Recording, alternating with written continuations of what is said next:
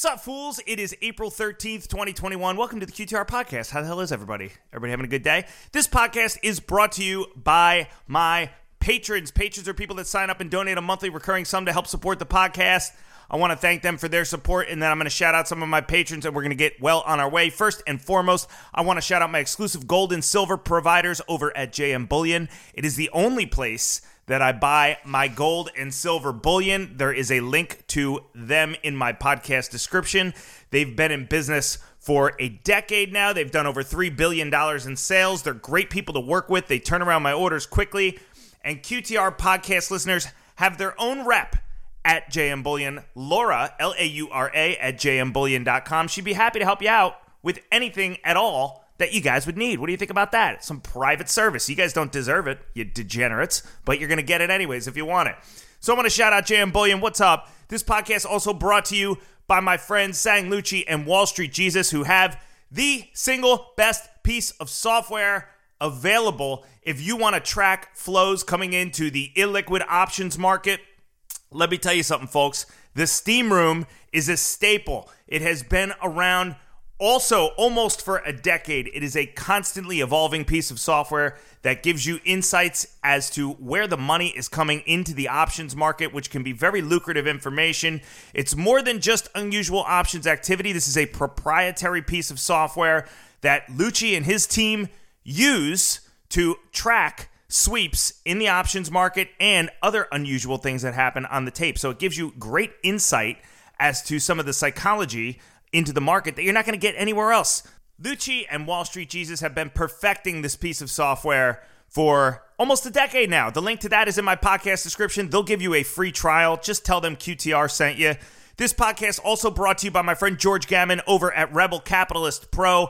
Another great platform if you're an investor, if you're interested in macro, if you look at things from the Austrian school like we do, if you're skeptical of all things central banks, if you hate bullshit and all you want is some real, unadulterated, unfiltered truth, George Gammon, Lynn Alden, and Chris McIntosh come together to give you Rebel Capitalist Pro. I read the forums every single day. The link to that is in my podcast description. You might even catch me over on the forums there one of these days. Plus, George has Rebel Capitalist Live coming up this summer, which is a live event he's going to be doing in Miami.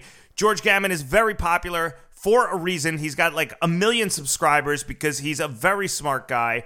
And I've had him on this show. I'm going to have him back on again soon. He's a dear friend of mine. He's an honest person to do business with. And Rebel Capitalist Pro is a wonderful, wonderful platform. And it's relatively cheap, too. You can check that out in my podcast description. This podcast also brought to you by my buddy Pete over at The Trader's Path. The Trader's Path is a wonderful day trading community. It's a great place if you're an active trader and you want a new daily watch list to look at every day. You want to bounce your ideas off somebody. You want investor educations. If you're the kind of person that trades all markets, red, green, up, down, and sideways, check out Pete over at The Trader's Path. He has also spent the last couple of years developing his beautiful platform, The Trader's Path, where him and his traders hang out, discuss ideas. It's a wonderful community that he started because he got tired of the bullshit in other trading communities. What do you think about that shit? So I highly recommend all of the above. Please check them out. All their links are in my podcast description. Show them some love. This podcast also brought to you by my friends at Corvus Gold. Love you guys. Investors Underground, Ken R., Chris B., Nicholas Parks, Matthew Zimmer, Jay Mintzmeyer, Russ Valenti, Crichton Titus, Camila Sol. Let's hop right to it today, folks. There's a 2-drink minimum. 3-drink minimum, sorry. Did I say 2? Jesus. You know what the problem is? I haven't had my 2-drink minimum yet, so my mind is not flowing properly the way that it should be till I knock those first couple back. It's like my golf swing, really. You know, I get out on the course, and I have 0 drinks, and I go to swing a golf club, and it looks like, I don't know what it looks like. I basically look like what Joe Biden looked like going up the Air Force One steps a couple weeks ago. You know, Jesus Christ. Yeah, he fucking falls over. He gets up after the first time he falls over, and he's like, all right, maybe nobody saw it, you know? Maybe nobody saw that. As long as I don't fall down again, I should be fine. And as soon as that thought passes through his head, he falls down again. And he gets up a second time and probably thought to himself, well, it can't get any worse than that. Time to keep going up the stairs. And no sooner does his brain process that thought than he's on his ass a third time. Ladies and gentlemen, the most powerful man in the world, Joe Biden. That's what my golf swing looks like. My golf swing on 0 drinks is the equivalent of that. And if I have like 2 or 3 drinks, I slip into like the butter zone, which is just, my swing is going to be fucking terrible no matter what. I mean, it's just terrible. I never took lessons. My clubs are too short for me. I'm not a very coordinated person in general. There's all kinds of problems. So even at my best, my swing is going to look like ass. But around 2 to 3 drinks, I'm in like the butter zone. My swing's as good as it's going to get. Occasionally, I'll even hit a ball straight.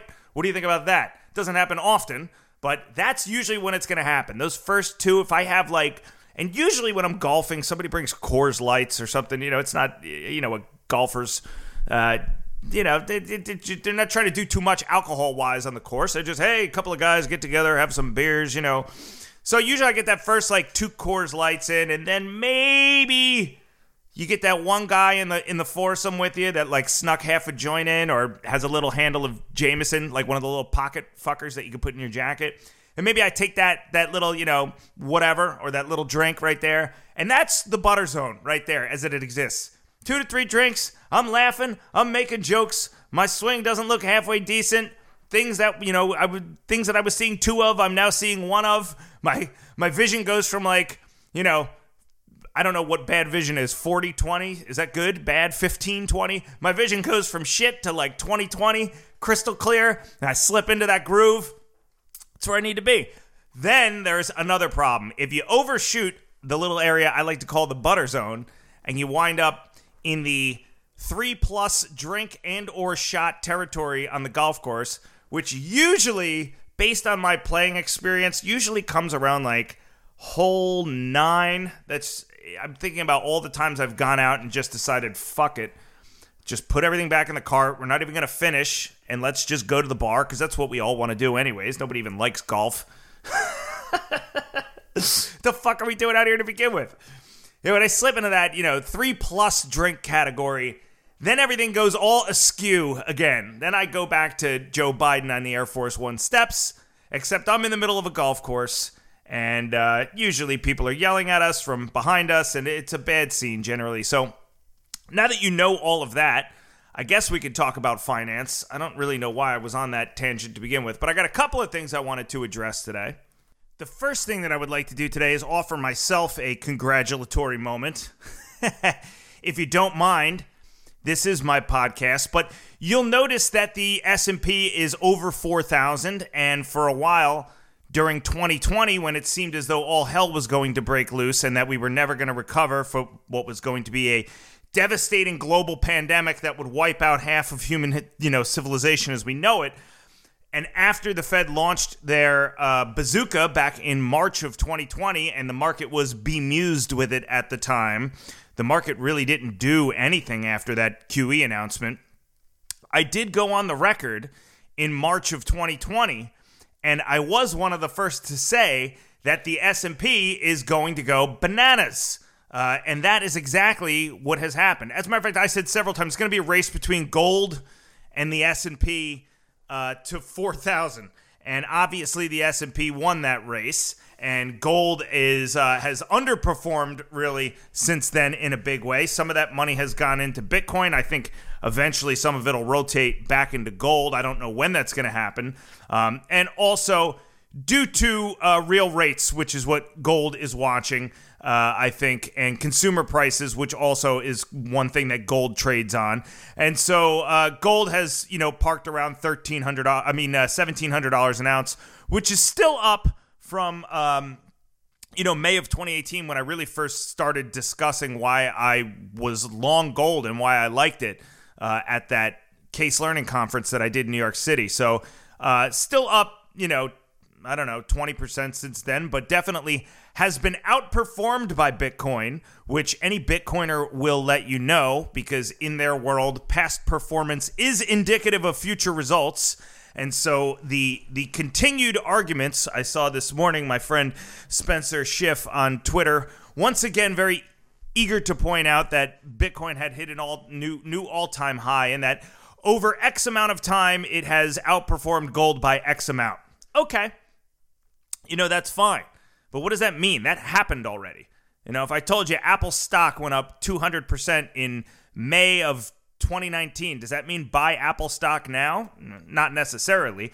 So I still think it is a little bit misguided to point to past performance as an indicator of future results for an asset class that is still kind of brand new, that there's still really, we don't know what kind of regulations there's going to be around it, and really revolves around something that doesn't exist. I mean, it's code. I mean, it exists on computers.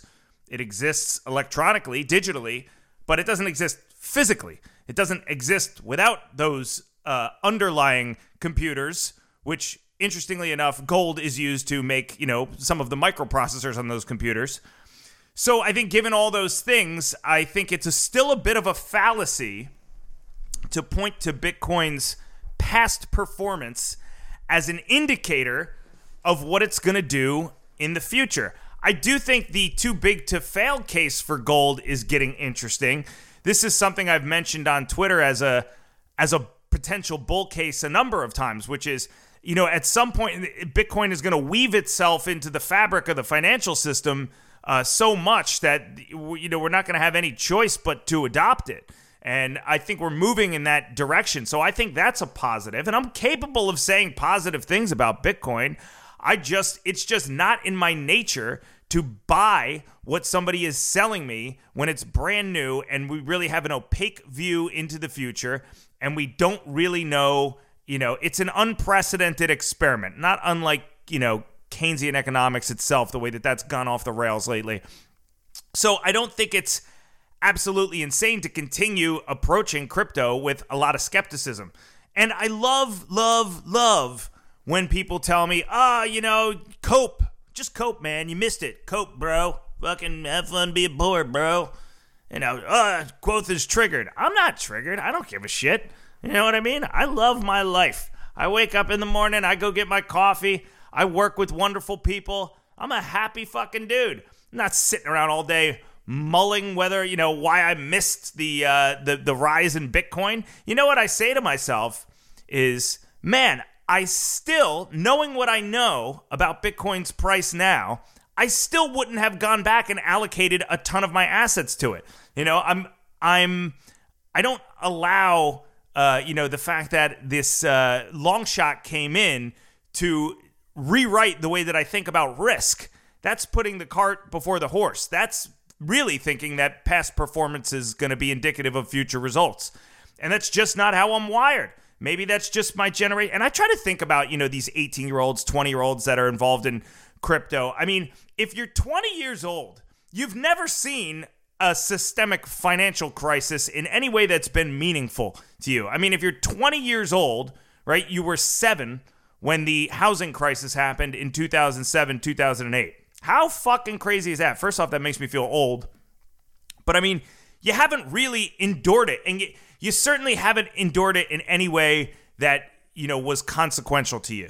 When I was 7 years old, I didn't know what was going on in the economy, whether my parents were buying or selling their house for a loss, whether the market was up or the market was down. My mom mentioned to me one time the market was doing so well that after we bought our first house, we turned around and we sold it, 2 years later because prices had appreciated so much. You know what I said? I didn't say, "Oh yeah, Mom, I was tracking the home price index when I was 7. I knew that." I said, "No, that's interesting. I didn't know that." So if you're 20 years old now, you don't know shit about what it's like to be staring, down the cliff of a fucking Lehman Brothers or a Madoff or an Enron. You have no idea. You have no clue. You read it and it's like ancient history. And what happens is when something like that occurs, it adds some calluses to your skin in terms of the types of risk that you allow in as an investor and really your general sophistication when it comes to finance. I mean, Spencer's a fucking smart kid, man. He's probably a hell of a lot smarter than I am. You know what I mean? But he's 18 now, and his father probably knows more about the fucking housing crisis than anybody else. But he didn't live through it. He didn't live through it with any type of, consequence. I don't know what he was doing when it happened. He was 5 years old maybe when the housing crisis happened. So, it doesn't hit for him the way that it hit for people that endured it, that felt the financial consequences of it, that, really had to deal with austerity when it happened. And I think a lot of traders out there remember that stuff. You can say the same thing about 9/11, right? You can read about 9/11 in a textbook, just like I can read about Pearl Harbor. But I wasn't in the fucking country when Pearl Harbor happened. I don't know what it felt like. I don't know what the zeitgeist was like, the ethos of the country, what people were thinking, how in shock and awe people were when, the president was assassinated, when John F. Kennedy was assassinated. I read about that in a history book. I can't imagine what that was like. It must have been like an absolutely devastating time. It must have been devastating for the country. I would be devastated if somebody assassinated the president, regardless of who it is. Just because it just takes a jab at you as a country. And so if you don't live through it, you don't really know. And back when I was talking about COVID, because I spent a lot of the weekend going through some of my old podcasts, Periscope sent me an email and said that they're shutting down. So I went back and listened to some of the Periscopes that I did back in March and April of 2020. And some of the things that I was saying is I was trying to analyze COVID and what the long-term effects were going to be on COVID to the economy and the market, a month after really the whole nation had just kind of figured out that it was going to happen, and about 3 months after I had really started to pick up on it. And as you know, there was a small group of us that were on it pretty early. So I went back and I listened to all those things. And one of the things that I said in one of the Periscopes was, or maybe it was a podcast, I don't remember, but I said, the attitude was very laissez-faire back in March and April 2020. People were like, coronavirus, it's nothing. I remember one account in particular I was following. It's just the flu. I'm not stopping what I'm doing because of the flu. Blah, blah, blah, blah, blah. It's nothing. It's this. Elon Musk, by April, cases will be gone. And people were writing it off. And hey, regardless of what you think about COVID and whether or not it is a big deal or it isn't, you had to try to have some foresight as to how the nation was going to receive it, how the nation was going to deal with it, right? Of course, we overshot the mark, I think, quite a bit. But look, if you want to be an analyst and you want to protect yourself and your assets and you want to have some insight as to where the market's going to go and where the economy is going to go, you have to size that shit up in your head. And one of the things that I said is it's not a big deal until one day, one morning, you wake up and it's a big deal. Right? The entire attitude of the country can shift like that. Once the media adopts a story, once the chief scientists start to adopt a story, once people start to, understand. I think if you're in the media, it's when you see that inflection point, like, oh, we can make money off covering this and scaring the shit out of people, right? Maybe that's it. But it doesn't matter. At some point, the media adopts it. It becomes a big deal. It becomes the lead story. Then it becomes the lead story every day. Then, like I said, we overshoot our mark. Everybody gets fucking scared shitless. This entire country was scared shitless for most of 2020. Some of the country's still scared shitless now. I just saw a guy walking down fucking 2nd Street with nobody within, 200 feet of him with 2 masks on. I'm like, I don't know. It's still like residual effects of just being scared. I know in Philadelphia you're supposed to wear a mask when you're outside, but can we get real? Can we just get real, folks? If you're outside and there's nobody around you for 1,000 feet in every direction, what are we doing? What are we doing? I don't want anybody to not uphold the mask mandate or whatever the rule is. I haven't even taken the time to familiarize myself with it. But when I'm outside and I'm walking through the city and there's nobody near me, what are you wearing a mask for? I don't know. Anyways, back to what I was saying. It doesn't become real until one day you wake up and it's real. And that's what happened. I don't know what the exact date was, but this country went to bed like one day in March.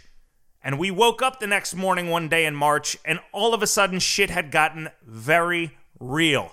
Very real. We stopped air travel. We stopped cruise lines, and that turned into 15 days to slow the spread, and that turned into, 15 years to slow the spread or whatever we're on now. I mean, it got very real. It became the front page story. It was all over the media. People were scared shitless. There was a run on toilet paper. There was a run on ammonia. There was a run on bleach. There was a run on groceries. There were lines outside of Costco. All hell broke loose. You remember those 3 weeks? Shit got a little hairy. Didn't get too bad. But it just got a little hairy. And those are the types of exogenous events that you have to be mindful of. And Bitcoin is an unregulated, quote unquote asset that nobody knows where it came from. Nobody knows who Satoshi is.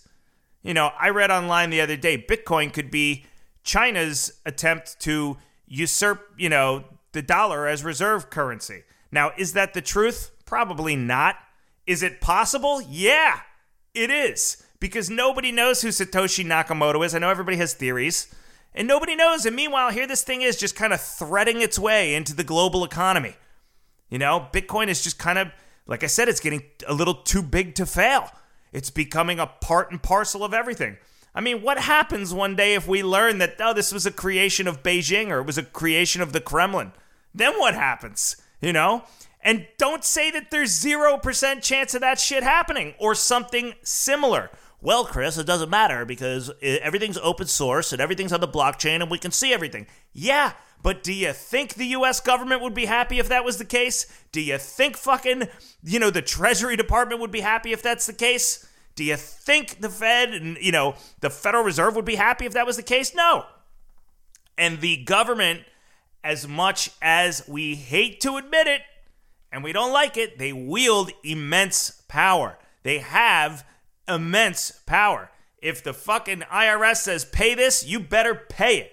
If the fucking police show up at your door, you're going, whether or not you want to go or not. It sucks, but that's the world we live in right now. So if you don't think that FinCEN or somebody could, impose rules, or the IRS could impose rules to severely maim or limit Bitcoin in the country, if you think there's a 0% chance of that happening, you're dead wrong. I mean, you're dead. It may not be a 50% chance or 100% chance, but it's not zero. It's not zero. And if you live through these exogenous events, and in my case with COVID, if you predict them before fucking, they catch on in the mainstream, you start to think to yourself, wow, all right, maybe the thesis isn't bulletproof. I mean, how can a thesis be bulletproof with an asset that doesn't tangibly exist, that nobody knows where it came from, right? That we haven't tried to regulate yet? How can it be risk-free? Can't be risk-free. I asked Anthony Pompliano the other day. Because apparently 2 weeks ago, I had this conversation with him on Twitter where he pushed back on something I said or vice versa, or maybe I was giving him some lip service. And I said, dude, let's just talk about it. Why don't you come on the podcast and we can talk about it? Or I'll come on your podcast. I don't give a shit. And he was like, yeah, let's do it. So he said, DM me. So I DM'd him. And I said, when are we getting together? And he said, nothing. So then I kept bothering him on direct message. I said, when are we going to do it? When are we going to do it? When are we going to do it? And then finally he sent me a message back and said, I'm at dinner. Chill out. I said, I'm fucking relaxed. You're the one that just said DM me. Don't act like you don't have time to talk to me now after I can see you tweeting for the last fucking 30 minutes. You might be at dinner, but you're on your phone on Twitter. I'm watching you tweet. So either, I don't know what the deal is. I sent him another DM, asked him when he wanted to come on. I'm not sure that he does want to come on or that he does want to talk to me. I think he's ducking me. But anyways, so I asked him a series of questions, a couple of which he responded to. I said, well, what are the chances that your thesis on Bitcoin is incorrect? He said 4%. I said, okay, 4%. So take 4%, even if that is, is that reasonable? Is 4% a reasonable risk assessment for, Bitcoin not going to the moon? I don't know. I don't think so. I would probably pin it at, 15 or 20% or whatever. And by the way, I'm long Bitcoin stuff. I'm long crypto stuff. I'm long Silvergate. I'm long GBTC. It's all this shit like, oh, you missed out. You're keep shorting Bitcoin. Like, okay, morons. It's like you never tried to develop and vet a thesis on a company before. You never got long something and wanted to hear the best short case for it, or you never got short and wanted to hear the best long case for it. Give me a fucking break. So Pompliano says 4%. So I'm like, all right, well, 4%. Like, how does that reflect in his public statements about Bitcoin? So I went through some of his tweets. You know, and I give him credit. He did put out a tweet back in January that was like, hey, you could lose all your money. So I got to show him some love for that. I think that's a very responsible thing to do. But his whole feed is just, Bitcoin is inevitable. That was today. Elon Musk and Tesla are up almost 2x on their Bitcoin purchase. That was also today. Also today, every morning I write a letter to over 155,000 investors to explain what is happening with Bitcoin in simple language.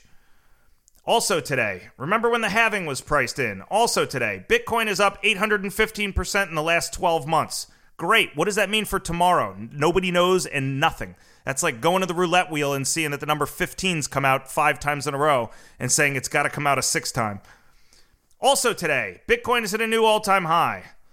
And then these little like analogs, you put, hire the best people you can find. Okay, like does that need to be said? Remember in The Office when Jim goes to sell paper with Andy and they go to the high school and Andy's like, all right, Tuna, let's do a good job today. And Jim's like, did that need to be said?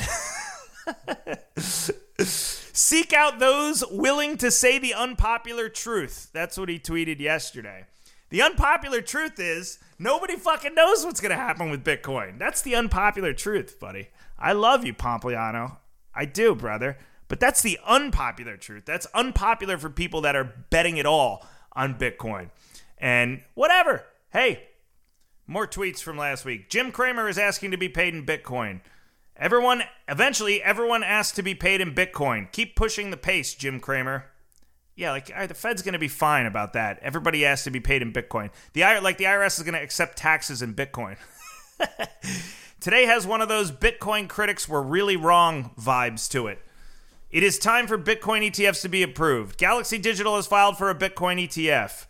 MicroStrategy has announced they are paying their board in Bitcoin. Michael Saylor is a legend. One of my goals this year is to help 10,000 people get hired in the Bitcoin crypto industry. I mean, there's a lot. I don't even know if there's 4 skeptical tweets for every 96 positive tweets about Bitcoin, right? I mean, I don't know if there's a reflection of, I think if he thinks 4% chance that it's not going to work, maybe he should just work 4 out of every 100 tweets in there. Maybe just some shit like, reminder, we don't know who Satoshi Nakamoto is. Have a nice day. Love, Pompliano. That'd be great. Like something like that. And we got all this other stuff. Decentralization is inevitable. Yeah. Is it though? Is it? Is the government going to like that? Is the government going to like decentralization? Are they going to like, if you just, this is like, reminds me of those sovereign citizens, when those fucking people get pulled over. I'm like, sir, and I see your license and registration. People are like, no, you cannot. No, you cannot. I am answerable only to my interpretations of common law, and I don't recognize U.S. currency, and I'm free of any legal constraints in the United States. And the police officer's like, that's nice. Get in the fucking police car now. You can tell it to a judge, and then they go in front of the judge. They always have some stupid shit that they printed out off the internet. The judge is like, excuse me, sir, how do you plead? And it's like, well, I declare that I am not a citizen of the United States. Well, where do you reside? Toledo, Ohio? Oh, all right. Well, unfortunately, I hate to tell you, you are a citizen of the United States. So to say decentralization is inevitable. And by the way, I've never seen anybody fucking do well with that in court. I used to watch those YouTube videos all the time of people doing that sovereign citizen shit in court. They always wind up fucking paying the fine or going to jail or with the warrant out for their arrest. Just like shit, that's what I mean. The bureaucracy is just so massive. It's just so massive. So decentralization is inevitable. Like the United States, like the Treasury Department is just going to let people start lending money. This is the other thing too, the DeFi lending that's happening, right? People just lending money amongst themselves and getting it back. And, there's no problem. I'm going to send you some Bitcoin. You send it back to me, send me back some Ethereum with interest or whatever. And that's fine. You can't even give gifts in the United States without being asked to report it to the IRS. You can't do that. You know, I mean, it's just the fact that these people think there's going to be this big decentralized economy that's going to exist outside of the governance of the current economy. I mean, there may be a hybrid, like I said, but there's not going to be like a full decentralization, you know? I mean, I just don't think it's going to happen. I don't think it's reasonable. But hey, that's what makes a market. That's my opinion, you know? And again, I'm long crypto assets. I'm not sitting here, you know, I think right problem, and maybe the solution isn't as great as they think, but I think it's trying to address the right problem, right? We're printing too much money, and there is a lot of hot money coming into crypto. So I do have some exposure to it. But I'm not sitting here telling you it's going to replace the dollar. It's going to be the end-all, be-all. And I'm definitely not saying it's going to replace gold. I mean, it's not like the Federal Reserve is holding fucking, you know, gold. I mean, Bitcoin in reserves. They're holding gold. You know, so where does the buck stop at the end of the day? Who's gonna determine whether or not Bitcoin is or is not against the law? Is that Pompliano, or is it the Bitcoin collective that just wields so much power that they have no choice? It's like, all right, we'll keep it legal, but there's going to be regulations. Hey, if FinCEN and IRS says there's regulations, there's going to be regulations, and that's it. Because if you violate those regulations, then you're in violation of the law. And if you violate the law, then you got to go to fucking court. And you got to stand in front of a judge. And you got to say, I'm guilty because this is the law and I fucking fucked it up. And then you got to go to jail or pay a fine or go on probation. And then eventually people stop doing it. That's how the law works. You know? It's that you can't go in, you can't fucking, you know, launder $5 million in drug money and then go stand in front of a judge and tell him you're a sovereign citizen and everything's fine. So anyway, so I do have a little bit of skepticism about Bitcoin, and I don't think it's insane. So I just think that if you're every day, if you're just constantly, all right, now we got the laser eyes. And if you don't have the laser eyes now, you're not pro Bitcoin. You can't be pro Bitcoin and not have the laser eyes in your picture. I mean, can you think of a more useless gesture? You know, I analyze pump and dump companies for a living. I have done research onto an immense amount of frauds. And if there's one thing that's consistent about a lot of companies that are worth zero and or are total frauds, it's they are masters of useless gestures. Press releases that, you know, are 10,000 words that say nothing, and partnerships with LLCs that don't exist and have one employee, and shell companies in the Cayman Islands, and this and that and the other. It just feels like that. It just feels like empty. Like, all right, like, what do you get from doing that? Not really. I mean, you kind of just create this, I don't know, this thing where, like, all right, if everybody's not doing it, then you're an idiot or something. I don't know. Like, if you don't do that, you're a moron. You don't know what you're doing. You're not. I can't tell you how many people are like, you don't understand it. You don't understand Bitcoin. I'm like, could the problem be that I do understand it? Could that be the issue? Could the issue be that I'm seeking more information? But again, if you're 18, you're 20 years old, you're 22, you've never dealt with any financial crisis at all. You just take things at face value and you just pump to pump. I mean, there's a whole bunch of people out there. There's people putting Dogecoin on their dog sheet, on their balance sheet right now. You know? Hey, to each his own, and everybody will eat their own cooking. If you're an 18-year-old with fucking acne and a wedgie, and you're driving a Lamborghini now because you bought Bitcoin at 1 and it went to 60,000, fucking congratulations for you. Couldn't be happier for you. I really couldn't.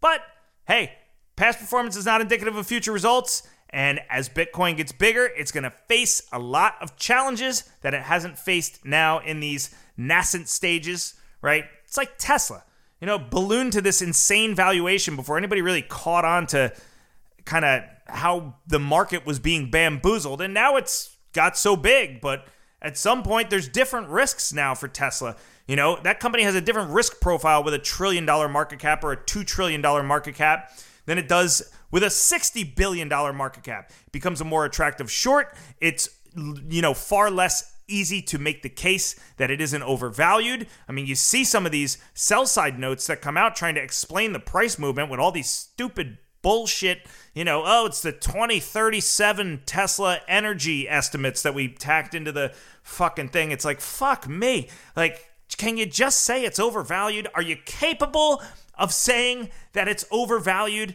Are you capable of it, Jonas? Or do you have to, ride the price? You have to let the price keep going up and keep moving your target up. I mean, you're not predicting where Tesla's going. Tesla's predicting where you're going. Tesla is analyzing you, Adam Jonas. That's really the case. Tesla goes to 500, Jonas raises his target to 400. Tesla goes to 600, Jonas raises his target to 550. Tesla goes to 800, Jonas raises his target to 750. The stock is analyzing you at that point. Come on. And I just think, again, as Bitcoin grows in size, I think there's some advantages to it growing. But I think also, too, it's going to face new risks. And the risk profile, as with any asset that changes drastically in price, the risk and the reward profile will change accordingly. And all I'm saying is we should be mindful of that. That's it.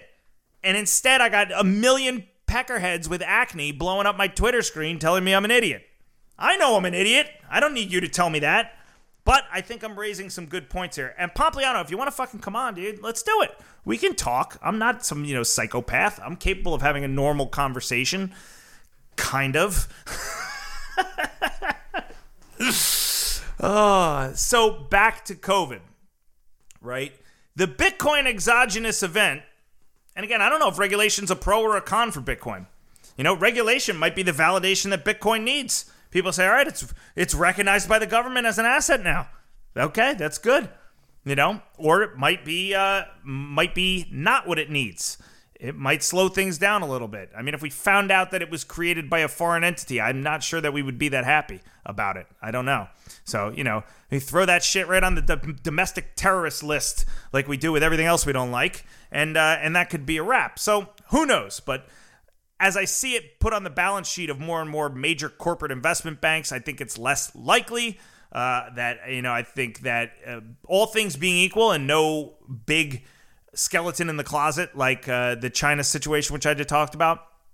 I think if that's the case, I think that it could, exist in hybrid with the financial system. So who knows? I think there's definitely use for blockchain, right? Blockchain just makes sense. So I think that, I like blockchain assets, but we'll have to see. We will have to see. I mean, essentially you have an entire group of an unlimited number of new digital currencies that don't exist tangibly, but only exist digitally, vying for control over a global economy where every government, and especially, the powerful ones, are probably very happy having their currency be the one in control, like the digital yuan they're doing now, okay? So, to me, it doesn't make sense that this thing can just ride in and fucking pull the rug out from underneath the entire global economic system. I could be wrong. I've been wrong in the past. But those are my legitimate questions. So going back to COVID, right? You wake up one morning and things are different, just like I said. Everybody woke up one morning in March and April and things were different. I don't know when it was for your particular family or whatever, but there's some point where most people said, all right, I got to buy a mask. Or some point, where most people said, well, let's go see if we have some food. Or maybe we shouldn't go out today. Or maybe we should stay in. There was some point when people started to watch the news religiously and watch the case count religiously. And so all I'm saying is those types of events, those types of turnarounds, those types of being blindsided, it can happen. It can happen. Remember in February? Nobody even cared. There were like a couple thousand fucking cases in Wuhan. No one cared. No one cared. It was this, it was a secondary headline. That number, that case count used to come across at like 6 p.m. every night, used to hit the terminal. Nobody cared. And I'm sitting there tweeting in February like, what's going on? How come nobody cares about this yet? And lo and behold, we had to just wait another month. And then all of a sudden, everybody fucking cared about it. So the same thing is possible with any asset, with any security, with any situation in life. There's always risk. There's never zero risk, ever. Nothing is ever a sure thing. There are things that may be very, very close to a sure thing, but everybody that bets sports knows that you take that game on the live line to fucking juice a parlay when a team's up by 12 runs. I'll never forget, for as long as I live, I bet on a baseball game. I think it was in 2011. Give me a second. I'm going to find it. I'm going to pause this. I'm going to find it because I want to accurately describe this. All right, I found it. I'll never forget it for as long as I live. July 20th, 2009 was the date. July 20th, 2009. And I had bet on the Minnesota Twins against the Oakland Athletics. And I pulled up an article here. The Twins went up by 10 runs. 10 in baseball. Right on the live line, they would be minus $1 trillion. You'd have to lay $1 million probably to win $100. That's how much of a sure thing this game was. I'm going to read you the article, and I'm going to tell you what happened. This article is from July 20th, 2009. The Twins issued the warning in Texas. At home in the Bay Area, the A's play the Twins hard, but Minnesota couldn't have predicted this. At one point in Monday's sloppily pitched debacle, Minnesota led 12-2. They lost 14-13 in epic fashion with a bullpen meltdown and a botched game-ending call at home plate. And this day, I was out with my buddy. We went to Mako's to go play pool. Mako's used to be a bar on South Street that used to be open. They had a pool table on the second floor where guys used to go in and hustle. You know, they play you for like $20 a game. And we were all right. Like, we could play pool. So we would go up and you know, we could hold our own a little bit. We'd play a couple games for $20 a game, and, you know, we'd play each other and have a couple of beers. It was like 75-cent Miller High Lifes, I think, back then at Mako's. Mako's was a great bar. Total shit show, but a great bar. Loud fucking jukebox, cheap beer. Miss that place. We're upstairs playing pool at Mako's, and I'm saying to my buddy, I'm like, hey, this one's locked down. I think I looked at my phone first when it was like 12-2, whatever. And I'll never forget, by the way, Jack Cust hit like fucking 3 home runs for the Oakland Athletics that game. Okay, the guy is the worst player in history. He struck out the most out of like anybody in the league. I don't even think he was batting 200. Like Jack Cust. Like, I'll just remember the name for as long as I live. Jack Cust. Every time I look down at my phone, Jack Cust had hit another home run. And what turned from like a celebration, you know, maybe I had bet $50 on the game. Maybe, you know, which was a huge deal. That's like 60 beers at Mako's. You know? And I go up 10 runs. I'm like, this is incredible. We got this one locked down. Time to start thinking about the late game. We'd take that 50 and make it work on the 10 o'clock game, baby. But nope, Jack Cust. One fucking home run after another, after another, after another. I think he went like 5 for 5 with like 5 home runs or something absolutely ridiculous.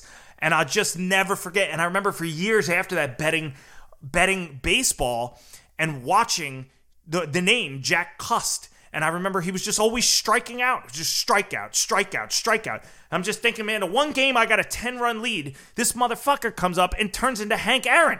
Like, what is going on? The point is that there's never no risk.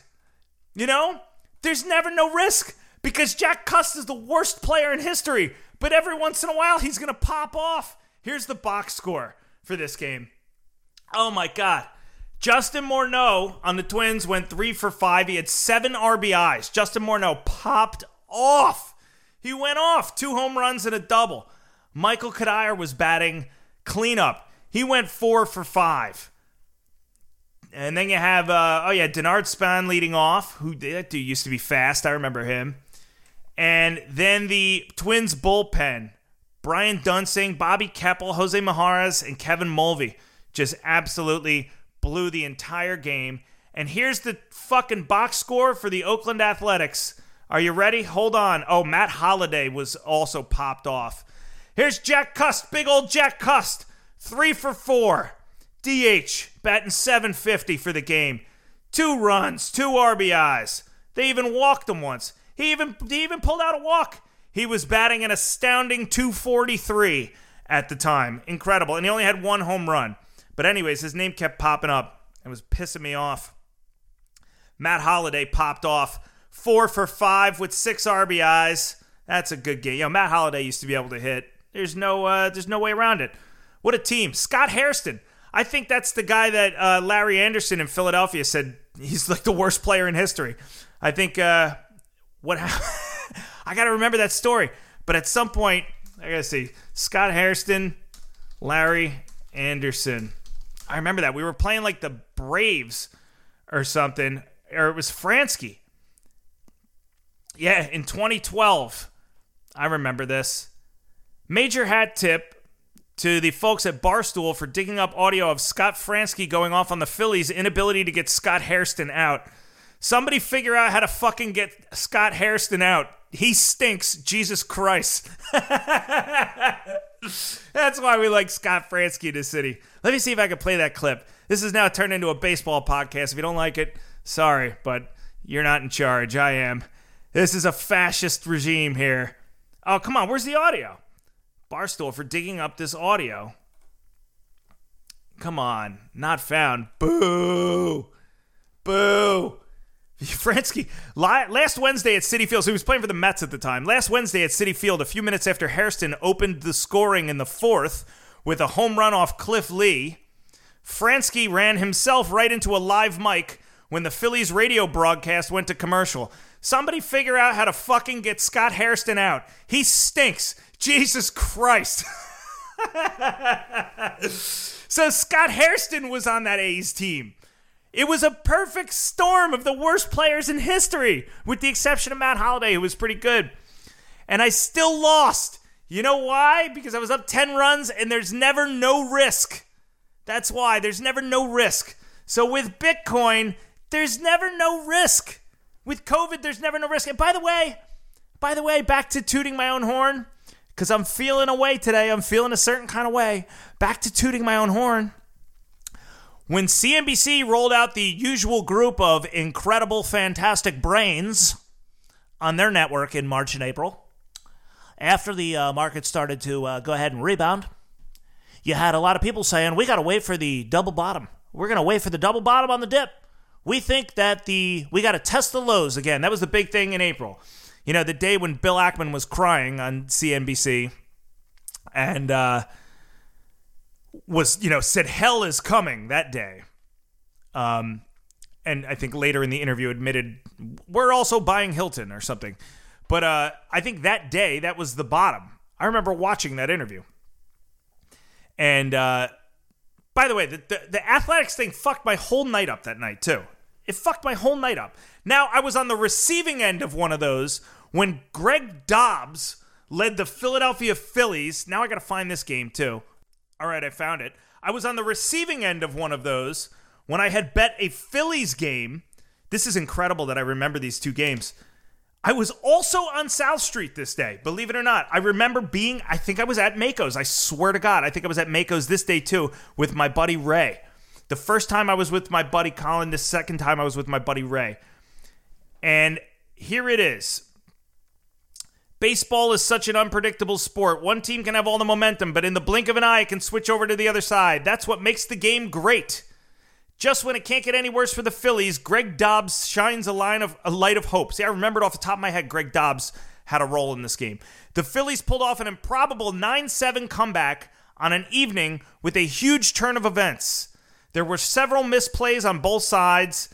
The errors carried over immediately Friday as Jimmy Rollins botched the very first play of the game. Several batters later, Johnny Gomes sent Joe Blanton's offering into the left field seats. Joe Blanton never settled in. Yeah, he had trouble doing that. Then fucking Fatty went deep and hit a home run when it mattered. So Joe Blanton will always be a Philadelphia legend. But anyways, this game he got knocked around. And let's see. It looked like the game was over and the Reds had an easy victory. All the trouble came in the ninth. Yeah, that's what I remember. That's why this game was like incredible. Mike Leakey went out for the first complete game but ran into trouble. Shane Victorino led off with a double, and Leakey could not finish the game off. Ryan Howard drove in Victorino with a single, but the big momentum shift came off the bat of Greg Dobbs.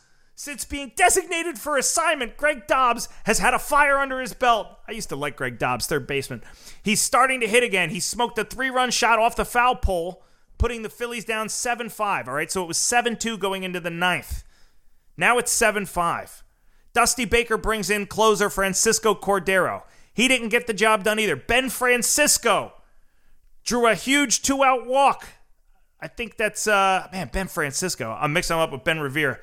I would say that's the guy that's never hit a home run, but I think that was Ben Revere. Then Cody Ransom earned his pinstripes. There's a name I haven't heard in 10 years. Cordero threw him an outside fastball, and he hit the ball where it was pitched. He sent it into the first row of the opposite field, and the score was evened.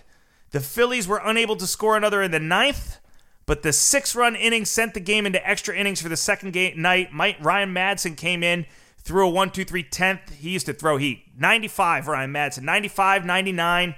He had a couple of really good fucking years, man. That dude could throw a fastball. In the bottom of the 10th, a leadoff double once again started a rally. Raul Ibanez, the ageless wonder, greeted Arthur Rhodes with a double, but Ryan Howard, also as I referred to him when he was playing for the Phillies as King Ding, Ryan Howard, King Ding, topped that with an opposite field blast. One of those effortless swings. Ryan Howard just fucking sticks the bat out over the plate and the ball just goes 450 feet. And then he would strike out probably his other 4 at-bats. Another day, another walk-off home run. Arthur Rhodes sure must hate facing the Phillies. He's given up 6 runs all year, 5 to the Phillies. So you can be on the receiving end of both good and bad news in baseball betting, and it's the same with the market. Back to April 2020, you have all these guys on CNBC saying that, the double bottom's got to come in. We need to test the lows. It's like, do we really, though? Do we need to test the lows? The Fed just said they're going to buy every corporate bond that isn't fucking bolted down, and we're talking about testing the lows. And by April and March of 2020, it was evident that this thing was, hey, going to be a rough ride, going to be a problem, but not going to be the end of the world. And once the market got smoked, I entertained on this podcast in March called Being a Contrarian in a Time of Coronavirus, the idea of being a contrarian, not because I thought things were undervalued, because they weren't, not because I thought the economy was going to bounce back, because it wasn't, but because of just what the Fed was doing. They were buying everything they could. They were going to game genie the fucking entire stock market, and that's what they've done.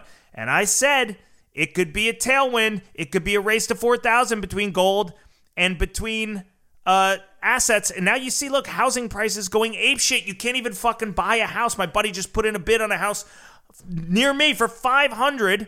Guy came in at $5. The house was listed at $500. Guy came in over it at $550. He went $560. Guy came in at $620 cash with no inspection. He waived the inspection and paid $120,000 over listing price. You have any friends that are realtors? Talk to them, because they're going to tell you exactly what the fuck's going on in the housing market right now. Right? That's inflation. That's price inflation. So you're not seeing it in gold yet. I don't know when it's going to make its way to gold, but it's going to make its way to the metals. It's inevitable. Sure as the fucking sun is going to rise tomorrow. You want to talk about past performance as an indicator of future results? Okay, gold's been money for 5,000 years. Thank you very much. So by your logic, I'm going to go with gold on that one. But let's just think going forward. Finite supply, tangibly exists, has a commodity value. It's got that track record, held in reserve by the central banks. That's a big one, folks. Can't help but notice that little convenient fact. So I think that will eventually rotate back into gold, but I was dead on balls accurate with my analysis of the market. Dead on balls. I remember I was buying stocks when Bill Ackman was on TV that day. I remember I bought American Express that day. I can remember it off the top of my head. I remember it clearly. I was like, here's a stock I always wanted to own. I like American Express, even though I just canceled my card with them. You want to bill me $95 a year to do nothing? I don't fucking think so, all right? And if you're listening and you work for American Express, I think that's a terrible shame, because I enjoyed using the card. It made me feel like I was, it never really comes in handy. Sometimes you get into the airport thing, where you can have a drink for free. That is worth it. That's worth it. Other than that, I call the guy, I say, you're charging me $95 a year for this card. I said, it's just sitting in my wallet. I'm not using it, and I got a zero balance. What would you like me to do? So, well, you're not familiar with the concierge services that we're offering you. I said, oh, yeah? Tell me about it. They're like, well, you get a discount on AAA and, fucking... Oh, you know what he said? He's like, there's no preset spending limit. Like that's some kind of benefit. I'm like, so what? I got other credit cards. They have spending limits on them. I know what I can put on them. Like, what does that mean? No presets. Like they're gonna allow me to go out and buy a $15 million mansion on the beach, and speculate with millions of dollars at their expense. There's no preset limit. I remember I tried to buy a computer once with it years ago, which was like $1,500, and they were like, fraud protection. You gotta call. I'm like, hello, I'm trying to buy a computer. It's $1,500. Like, well, sir, all right. We just want to make sure it's you, whatever. No preset spending limit. $95 a year for nothing. Get the fuck out of here. Anyways. So I got a lot of shit right about COVID, and I wanted to celebrate that. There were a couple other things I wanted to talk about, but we got a little off topic. One of which is Cathie Wood, whose ETFs are buying her own ETFs. I'm not sure if you saw this one, but the ARK ETF is buying other ARK ETFs and vice versa, and ETFs are buying components in other ARK ETFs and vice versa. It's really turning into one big incestuous, disgusting, I don't even know what you call it, masturbatory active management Ponzi fest, I guess would be the best term I could come up with off the top of my head.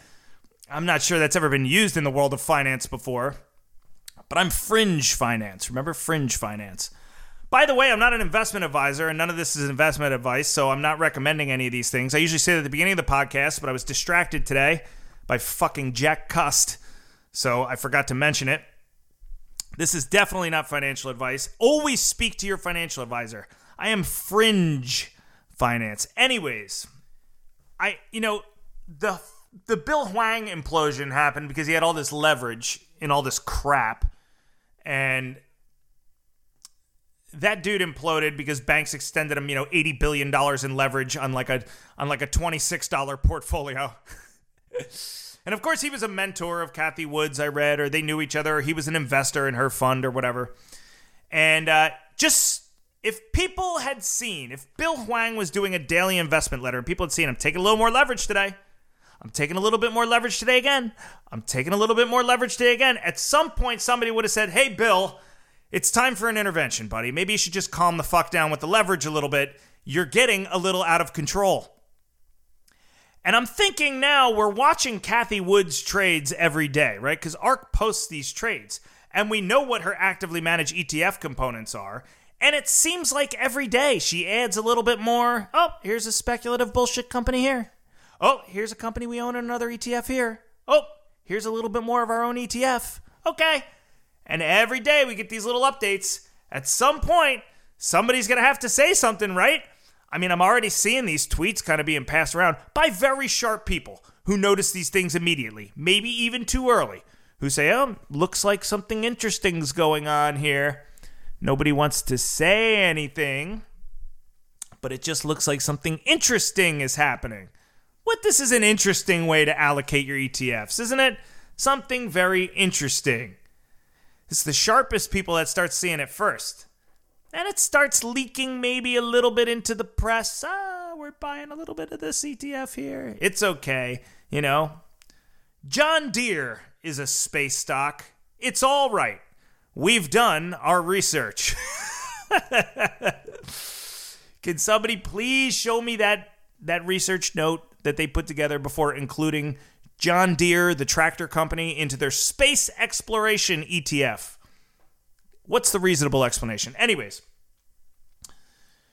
at some point, somebody's going to have to notice. They're just going to say, all right, and maybe she'll back off. Maybe she'll de-risk things a little bit, and her portfolios will be able to breathe, and some of her things will rise in price, so she'll sell some things. Look, Cathie, congratulations on all your success. I think that you should de-risk a little bit when you have the chance, all right? But maybe she won't. Maybe we'll keep getting daily trade updates that she's selling her blue chips for companies that, need to sell stock to survive, essentially. And you got to understand that this is all happening at the very tip of this bubble. The Shiller PE is 37 now. So this is like going to the highest part of the Empire State Building and then putting that little fucking antenna on top. She's the little antenna. She's already as high as you could go on the bubble. Of Shiller PE of 37, the bubble is at, escape velocity or whatever it is, like the, 5 molecules before it bursts. She's like, let's go there and let's just put a little bit more on top of that. So I think there's some risk there. I'm short ARKK in very modest size, but that's kind of like my hedge. Because I think if something's going to go, it's going to be tech.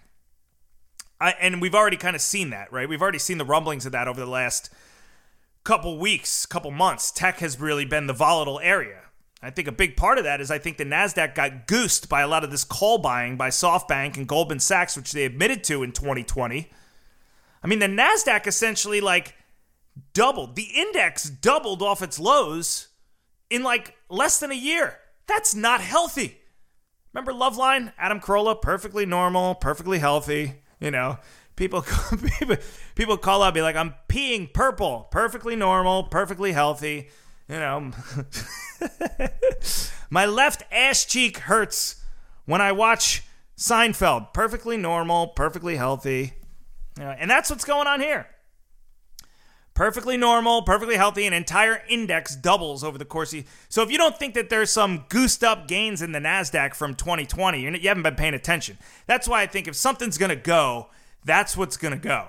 That's what's going to... And think about this. The next crisis, because the Fed is still dealing with the COVID crisis, what happens on the next crisis? What happens if another crisis happens tomorrow? What does the Fed do? What are their options? Interest rates are at 0, and they're buying unlimited everything for all of eternity. Thank you very much. It doesn't get much more open-ended QE than what we're doing now. So what's your next option, Jerome, if the whole thing takes a shit tomorrow and the country goes into deep recession, or we enter into hyperinflation, or the NASDAQ, just turns out to be a missing child at some point? What happens then? What's in the toolkit now? Another 60 Minutes appearance isn't going to cut it. Has Neil Kashkari thought about this? Have you modeled this one out, Neil? What happens if we wake up tomorrow and let's just say crypto goes? There's an exogenous event. All of a sudden, crypto, the whole bubble collapses in crypto, if it's a bubble, right? Then what happens? It's like what? Crypto, I think Bitcoin's $1 trillion now. I think probably all the crypto's probably a couple $1 trillion. That would be big enough to make a dent. And it's the same people buying crypto that are buying the other crap in the NASDAQ. So you'd see some big drawdowns. You'd see some margin selling. Huang style. See some Huang style selling. Maybe you'd like to tell Mr. Huang yourself. So I wanted to just make that point about Cathie Wood and the NASDAQ. And I think it's just, I think it's a bit much. That's what I think. I think it's just a bit much. I think it's worth keeping an eye on. Don't you? And I think, the market has no choice but to keep an eye on it now because she's such a popular investment manager now. We're now past SPY 4000, and I think it's worth really taking a hard look at where we are. I think the Fed is going to have to act at some point. I think inflationary pressure might cause them to act or slow down. QE could be open-ended. We're going to run into something here financial, though, that isn't COVID. COVID was a exogenous problem that affected the financial world. Now we're set up for a problem coming from within the financial world. Which one of these things is going to break first? That is a very good question, but it is an inevitability that it will happen, and we have to keep an eye on it. I don't know if it'll be hyperinflation. I don't know if it'll be consumer prices. I don't know if it'll be, crypto going. I don't know if it'll be tech going. I don't know if an investment manager is going to blow up. I don't know. But starting to see these little warning signs coming from the financial world, and we need to kind of pay attention. Schiller PE of 37 is ridiculous. Any way you slice it, it's ridiculous. And it's not a question of whether or not these things are valued improperly versus, what they're going to earn in the future. This is all just a question of whether or not the bubble can keep going. Can the Fed keep the bubble going at this point? And that's all investors are worried about. That's it. They'll pay, whatever Tesla is, 150 times sales now because they are thinking about 2030. And you got all this young money, like I said earlier, coming into the market. You have retail investors that have never dealt with any type of big, systemic financial problem. And so what do they have to expect? Everything that they've ever seen their whole lives has just gone up. Why would they think anything's going to be different tomorrow? But just like COVID, one day you wake up and all of a sudden sometimes things change. And the only point I'm trying to make is it's good to be wary of that. It's good to keep your head in that game. You know what I mean? If you bet 100 on Minnesota and they go up 10 runs and the casino wants you let you cash out at $98 instead of paying you the full 100, just take the 98. Take it. You never know when Cust is going to pop off, folks. You never know when Cust is going to wake up. Probably his fucking dog died or something that day. You know what I mean? Just give me a bat. I'm going to work. Like Matt Stairs. Remember that fucking home run he hit against the Dodgers? They interviewed him after that game. He said, the only thing I've ever thought about my whole life is hitting home runs. It's like, well, that's it, buddy. That's what we brought you on for. Fucking, they brought him on just to do that, just to pinch hit. That's why he was on the team. He was like 42 years old, 270 pounds. You know, only thing I ever think about is hitting home runs. It's like, hey, man, he came in, he did it. He's going to be a legend for the rest of his life. I'll always remember stupid Jonathan Broxton, too, the guy that delivered up that pitch. Great job by him that day. Matt Stairs hits one into the night. That's what Joe Buck said. I'll remember that call for the rest of my life. That always happens. You get the chance to take the 98 on 100 bet, though, just take it, will you? De-risk a little bit. Let's all calm down. I'm going about my day. I have a list of like 20 things here I wanted to talk about today, and I got to none of them. So, once again, I've been bested by Jack Cust, and I'll leave you with that. Peace.